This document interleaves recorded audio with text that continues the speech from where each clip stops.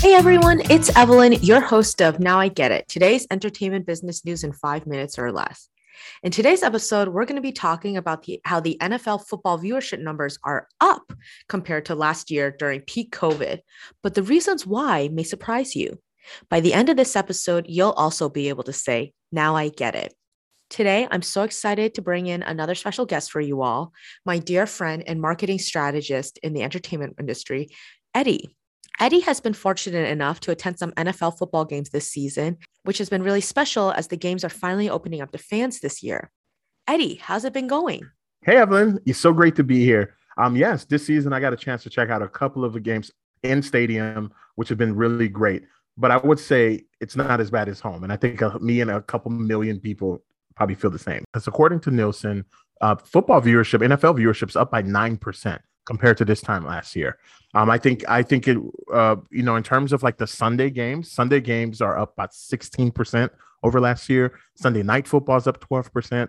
Monday night football is up 17%. So we've definitely seen kind of a resurgence of like viewership the pendulum swing right back to like people being open to watching TV again.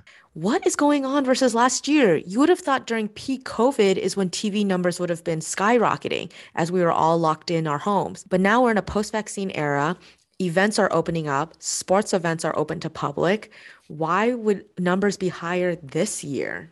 Like, you got to think about it. So like when we think about what was happening last summer when the football season kicked off, that was like right in the middle of like the social justice movement that was happening in the country for Black Lives Matter. So you had a lot of people, whether on the left side saying, looking for movement. Then you had a lot of, potential right leaning viewers of the NFL looking to keep football just football. So they made a decision not to watch football because they didn't want to see those two worlds come together.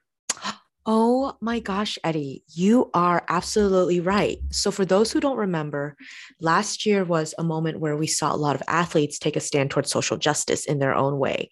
They did this by kneeling during the national anthem during their games. This was an opportunity for athletes to leverage their platform to remind viewers that on the field, they may be your favorite player, but off the field, they're still the Black men and women in America who receive more racism than their fans realize. I do remember hearing that a lot of politically conservative fans didn't like when athletes would kneel because they felt that athletes were politicizing sport, something that has traditionally been a safe space for fans, regardless of political affiliation. Oh, Eddie, I totally forgot about that.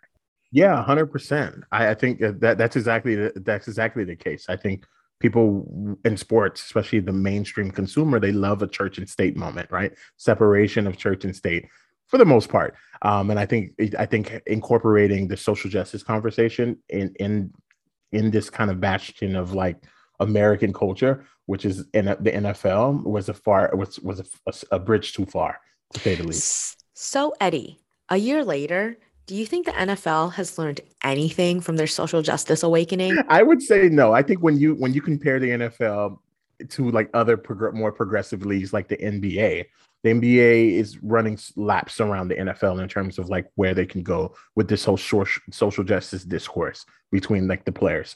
I think the NFL, they extended the olive branch back in 2019, right in the middle of the Colin Kaepernick kind of situation where they partnered up with Rock Nation to serve as the live performance and social justice initiative kind of consultant for the NFL.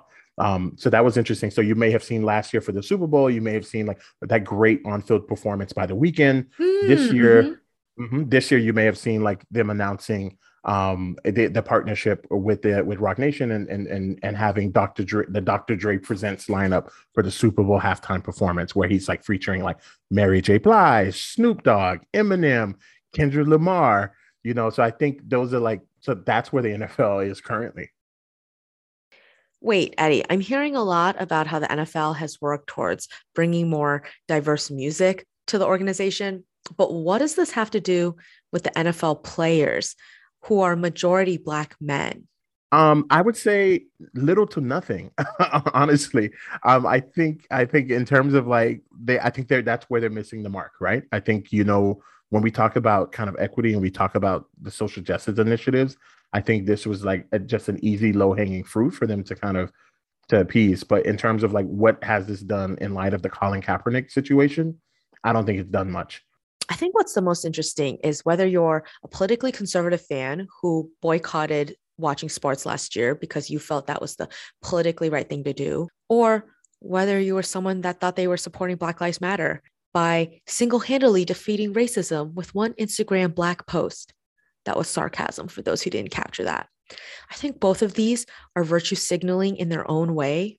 And it just shows that we're all a little more similar than we realize, like it or not. Hope you enjoyed our episode today. If you want more of Eddie, you can follow him on Instagram at SaintEddie_. Thanks for tuning in today and see you all tomorrow.